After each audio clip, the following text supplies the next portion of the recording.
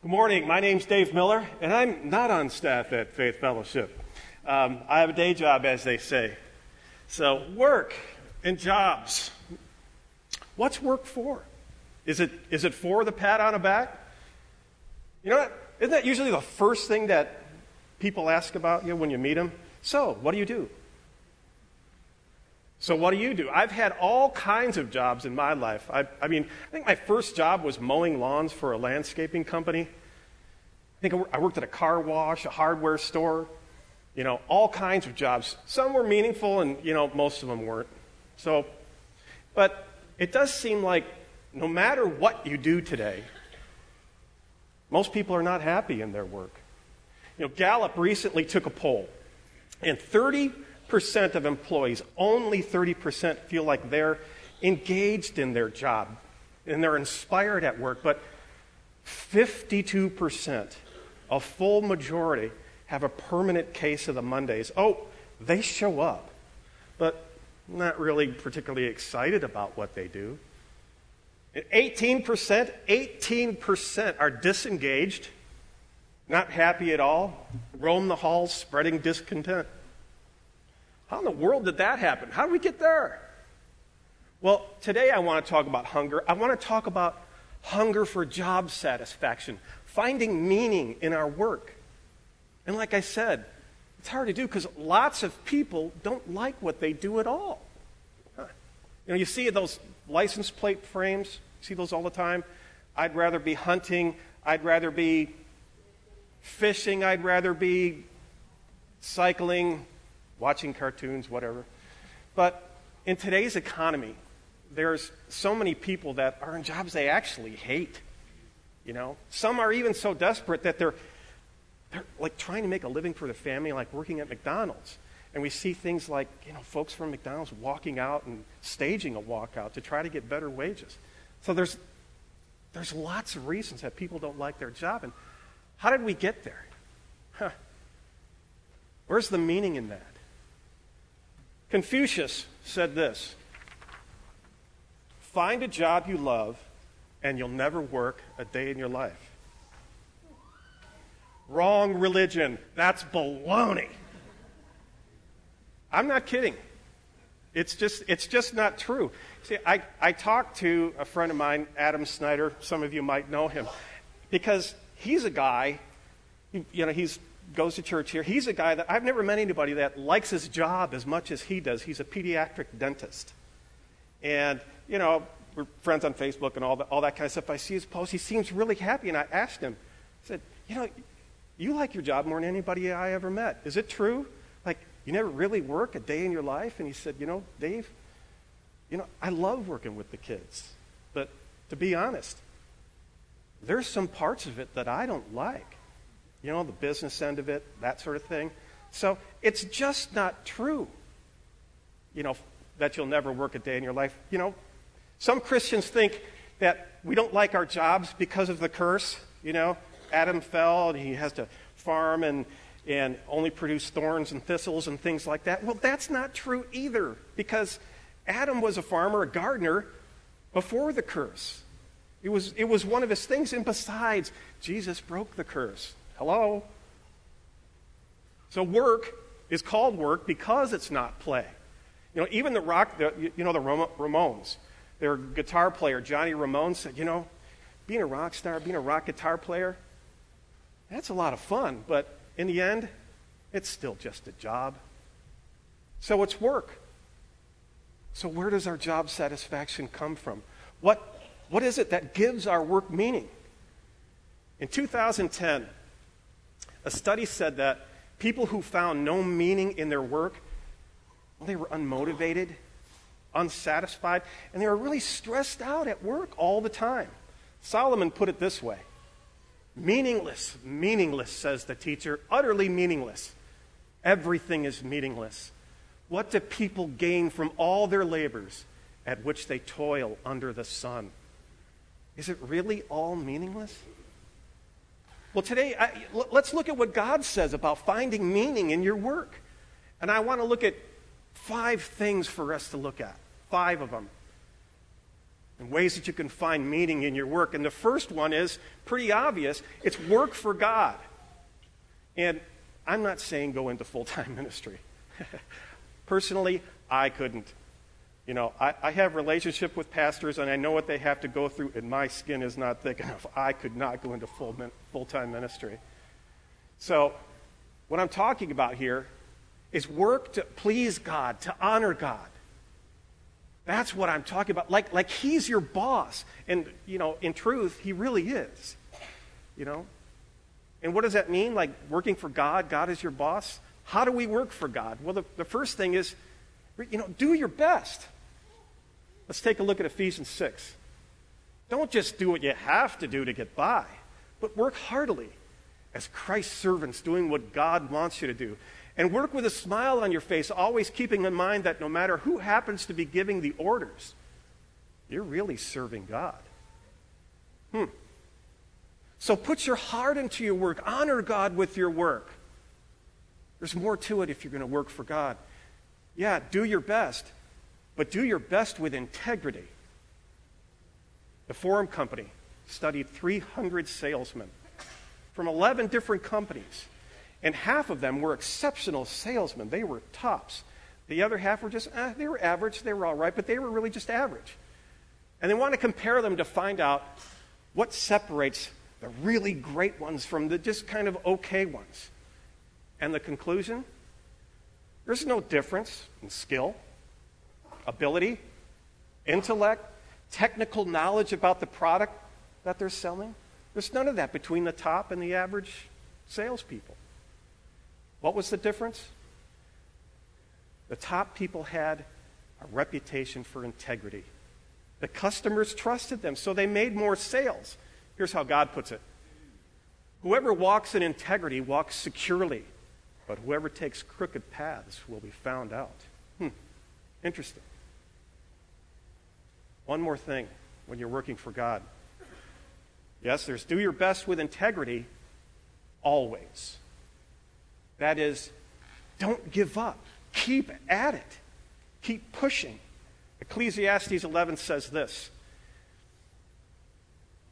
Keep on sowing your seed, for you never know which will grow. Perhaps it will. One of the seeds is going to grow, so keep on sowing. Don't give up too soon. There's power in that persistence. If at first you don't succeed, I say welcome to the human race.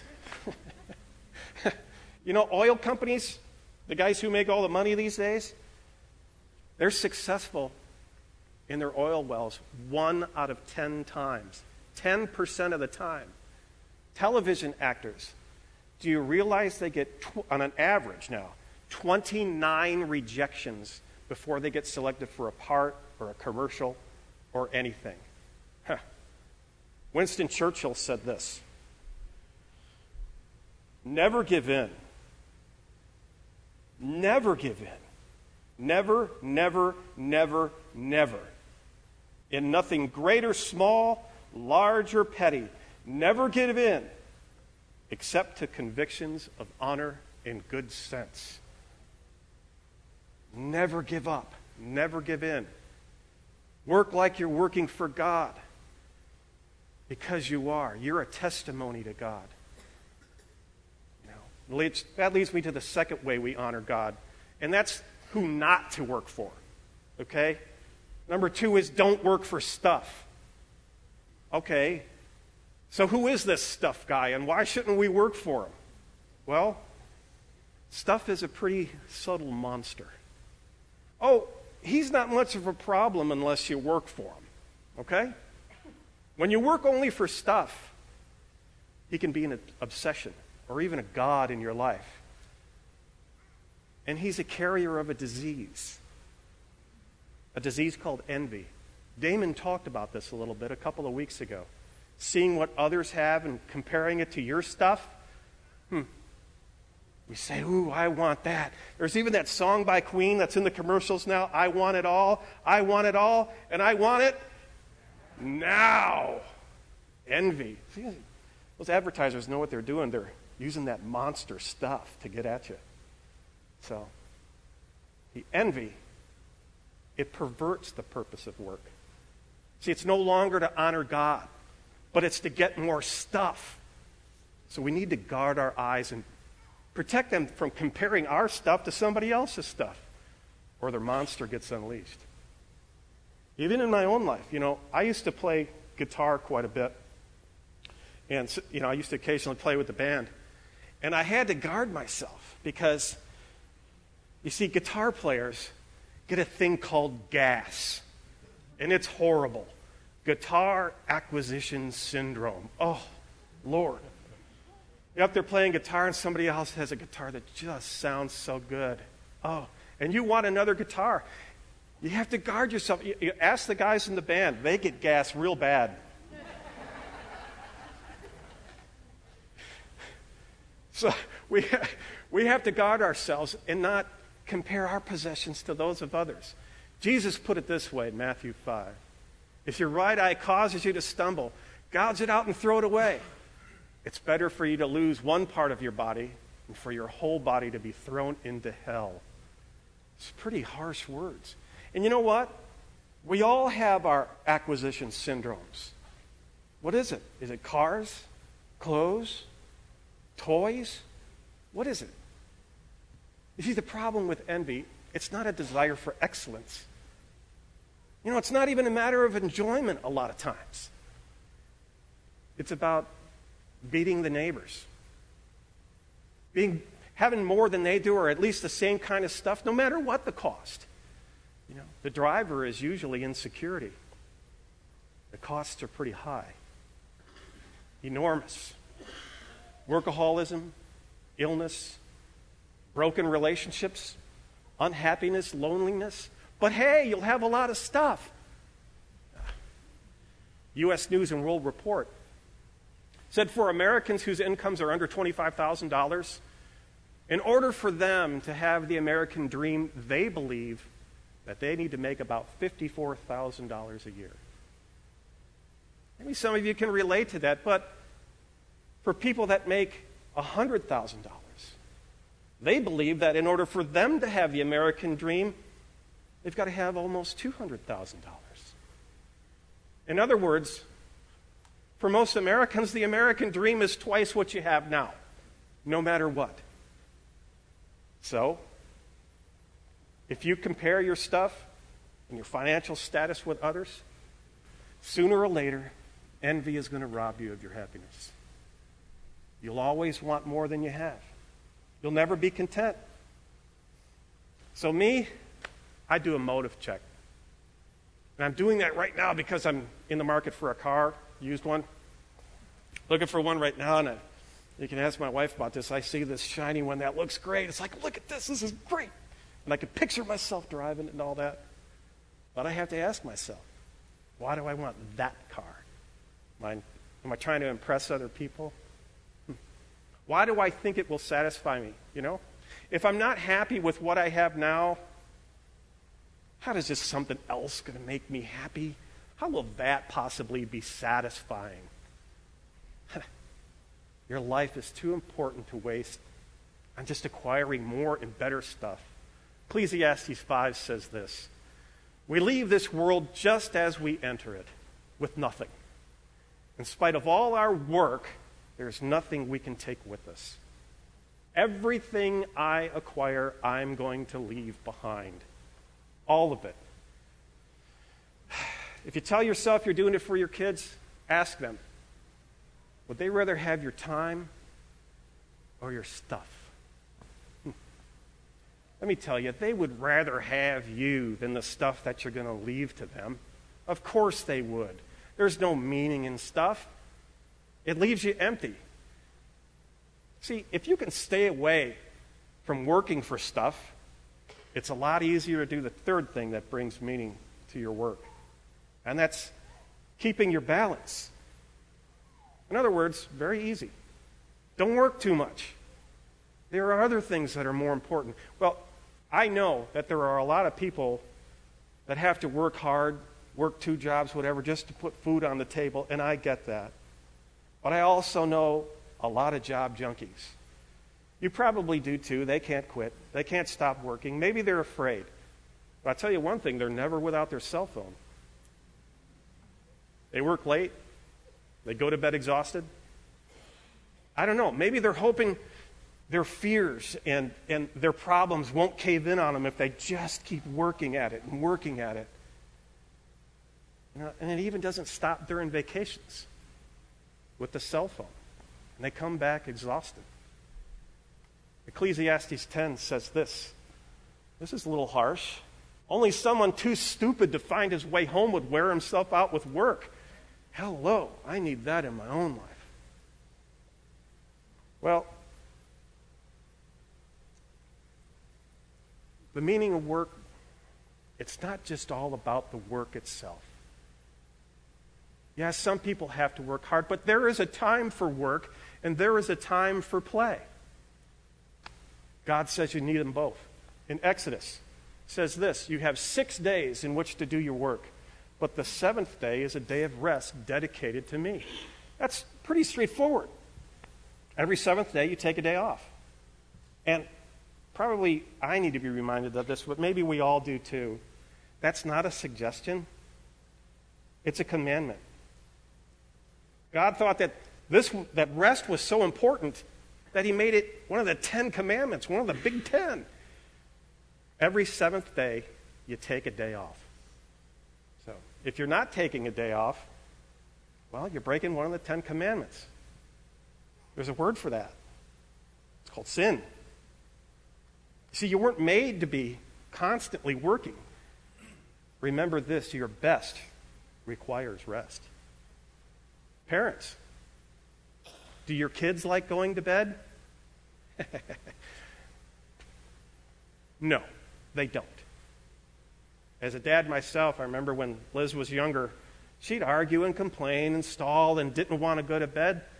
See, the point is, resistance to rest is kind of a sign of immaturity.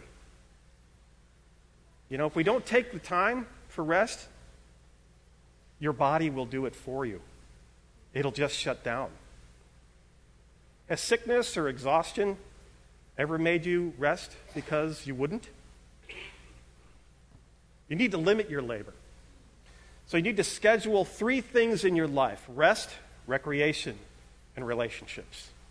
These are part of God's plan for your life. You know? If you don't schedule these things, you won't have time for them. If you're married, there's a 4th one. It's called romance. The 4 R's. Schedule that too, or that one won't have any time in your life either. So, you weren't made to work nonstop, right? So we've covered 3 ways of finding meaning in your work. Work for God, don't work for stuff, and keep your balance. And the 4th way is to trust God. Now, I know that may come sounding off like some shallow platitude, whatever, you know, don't worry, be happy. No, that's not what I'm saying. God put it this way in Matthew. Don't worry, saying, what shall we eat, or what shall we drink, what shall we wear? For the pagans run after these things, and your heavenly Father knows that you need them. God knows these things. That's a promise right there. God knows you need these things, and he'll take care of you. And he says pagans run after these things. The rat race, the frantic drive for security always. Well, I've learned something about security because I've had security. I've had insecurity, I guess I would call it. And the one thing that I've learned is no matter how big your bank account, there can always be a catastrophe that's bigger and can take it all.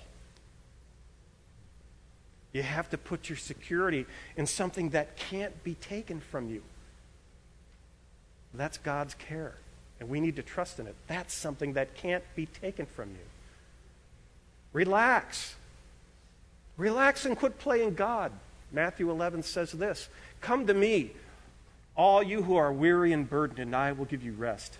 Take my yoke upon you and learn from me, for I am gentle and humble in heart, and you will find rest for your souls. For my yoke is easy, my burden is light. I've heard messages about this particular scripture before, and you've probably heard that the yoke is that wooden board that goes on the shoulders of two oxen so that they can pull a really heavy load together and it rests on their shoulders. It is that, but there's more to it than that. You see, each master rabbi, they had their own interpretation of how to obey the Torah, and that interpretation was called his yoke. And it was basically, a set of rules and lists. Like the Bible says, if the Old Testament said this, this is what it meant. Lots of rules, lots of lists. So when Jesus said his yoke is easy, he was speaking of the physical burdens, but he was also speaking of the works that the Pharisees were putting on the backs of the people. So much so that even the day of rest became a burden. Jesus actually rebuked the Pharisees in Matthew 24 for putting heavy loads on the shoulders of the people. See, Jesus came to give you a yoke that is easy, a burden that is light. And if you're carrying heavy loads that are overbearing, they're probably not from God. We're not supposed to wring our hands with worry. God says, my yoke is easy. My plan for your life is light. See, God wants us to loosen up a bit. He says, I will give you your rest. I will give it to you. And when you finally get to a place where you can trust God, you can rest and be thankful. Ephesians 5 says this, in the name of our Lord Jesus Christ, always give thanks for everything to God the Father. When I read that scripture, I think, what I'm supposed to give thanks for all the really crummy, bad stuff that happens in my life? Well, no. You're supposed to thank God for the blessings in your life in the midst of all that. Some of you know that not long ago, I was working in Kansas City for a couple of years and commuting home on weekends. And I have to tell you, that was really tough. Really tough to find some meaning in that. But, like we said, sometimes we just got to do what we got to do, and I get that. Some of you know Terry Wells, one of our members here, and he faced the same thing, and he and I had a bunch of conversations about that. And he's a good friend. We talked about going through that and trying to figure out what God was doing through all that. And I've asked Terry to come out and join me, tell this story. Would you help me welcome him?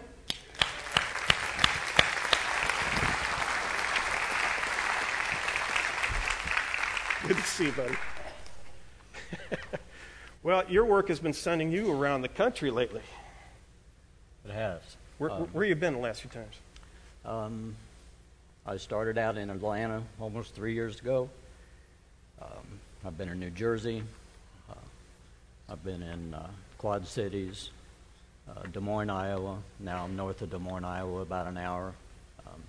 I understand we're on our way to Minnesota. I've been around. Yeah. Terry's the carpenter, the best carpenter I know. So he's carpenter, has a beard. He's a lot like Jesus, I'm telling you. So he didn't know I was going to tell that joke. It's tough being away from family, isn't it? It is. That was. It took a lot of prayer and trust. Your first topic was trust, or this last topic was trust God. Yeah. And when I first got a call for this, Julie and I,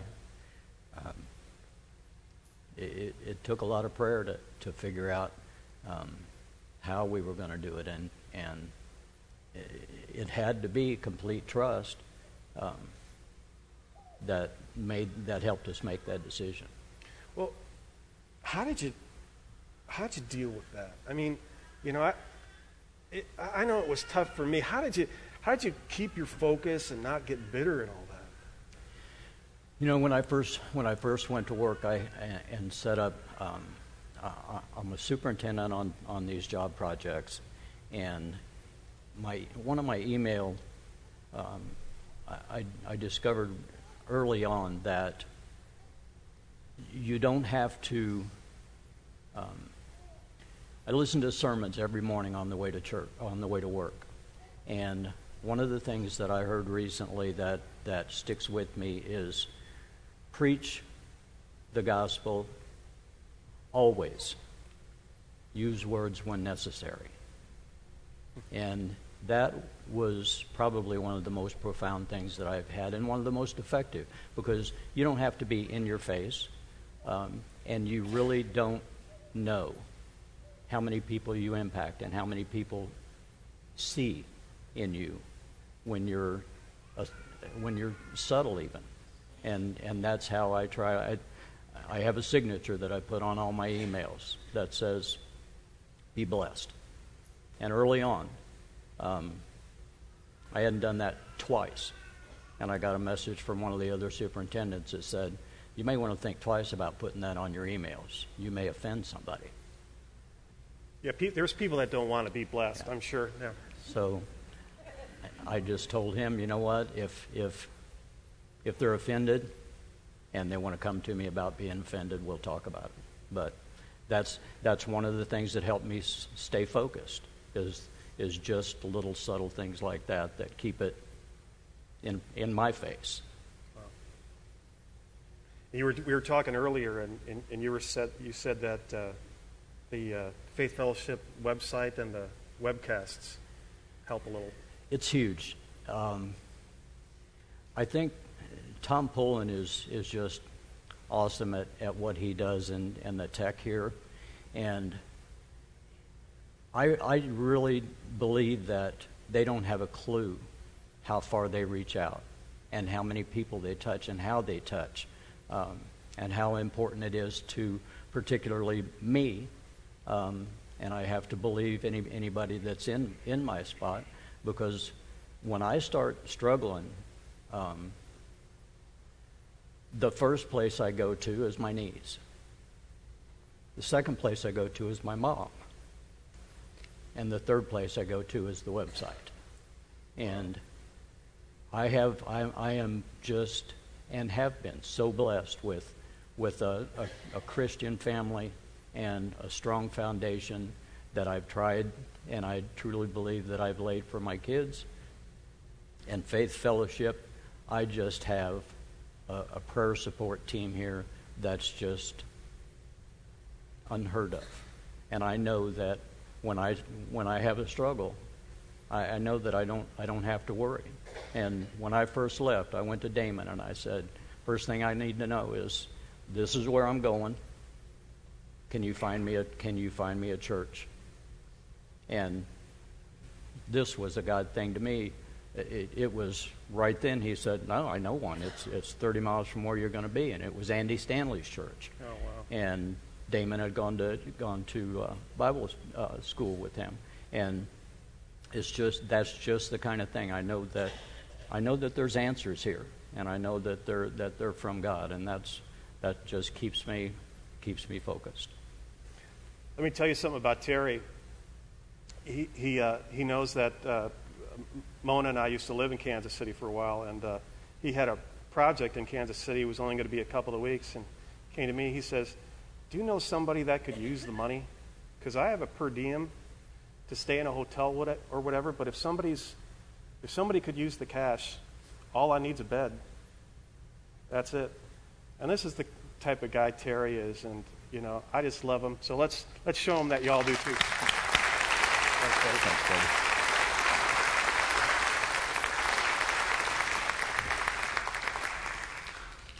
I would have had him come out earlier, then there would be no reason for me to say anything, so I waited towards the latter end of the sermon. So I want to make one more point before we wrap up. And it might be the most important one, and that's number 5. Have some fun. Most of us never slowed down long enough to enjoy what we have. Or maybe you buy into the myth that, in order to be holy and godlike, we have to be very solemn and sad, and Jesus was a man of sorrows, and so we should be too. Well, let me ask you something. Do you enjoy watching your children play, or do you just enjoy watching children play? Well, God does too. There's a time to weep, but there's also a time to laugh. Ecclesiastes 3 says this: all of us should eat and drink and enjoy what we've worked for. It's a gift from God. See, what Solomon is saying here is, stop and smell the roses. Enjoy life's simple pleasures. I see it in my own life and friends of mine, even here at Faith Fellowship. We have no problem spending money on improving our homes or fixing our car up better. But when it comes to maintaining ourselves, renewing, refreshing, all of a sudden we become tightwads. One of these days, how it goes. I've said this myself. One of these days, I'm really going to start enjoying life. Boy, when I retire, it's going to be awesome. No, it won't. If we don't enjoy life now, we're not even going to know how to have a good time when we retire. Solomon is saying, learn to enjoy life.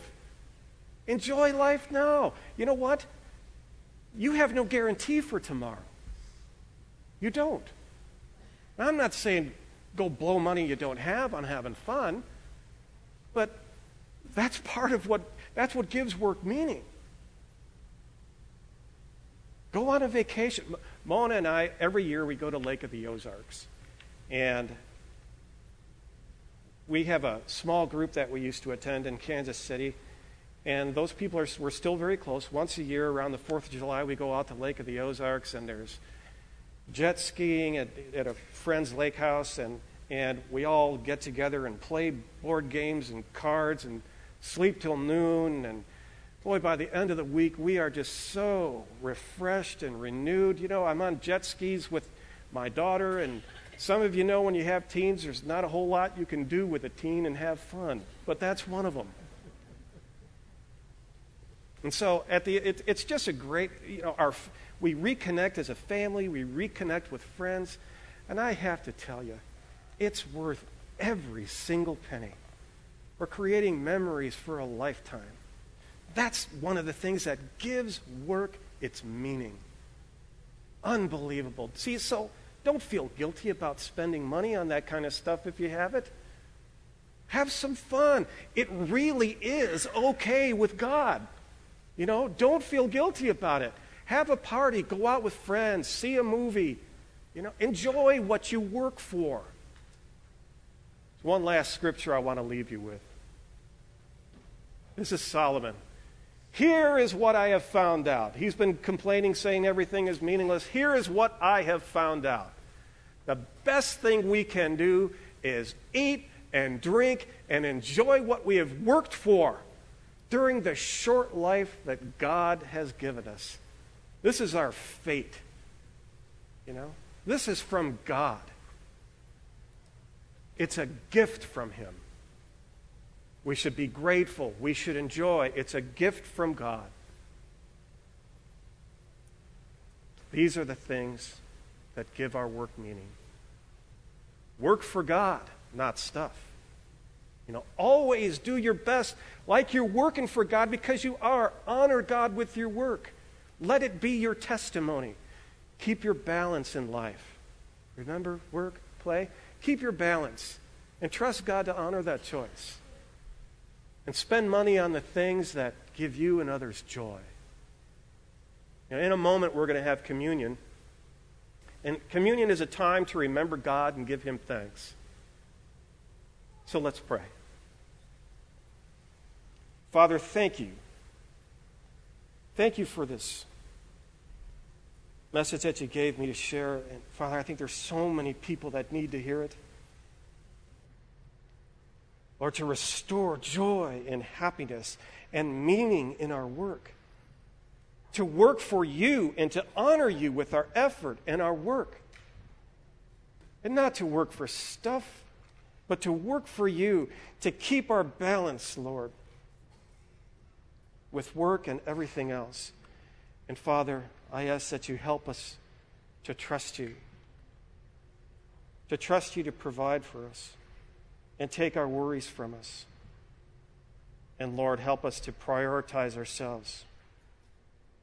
And we could remember to spend some money on our relationships, Father. Rest, relaxation, relationships. Father, we give you thanks for these things. It's in your name we pray. Amen. Amen. Please stand and sing with us. Have some fun.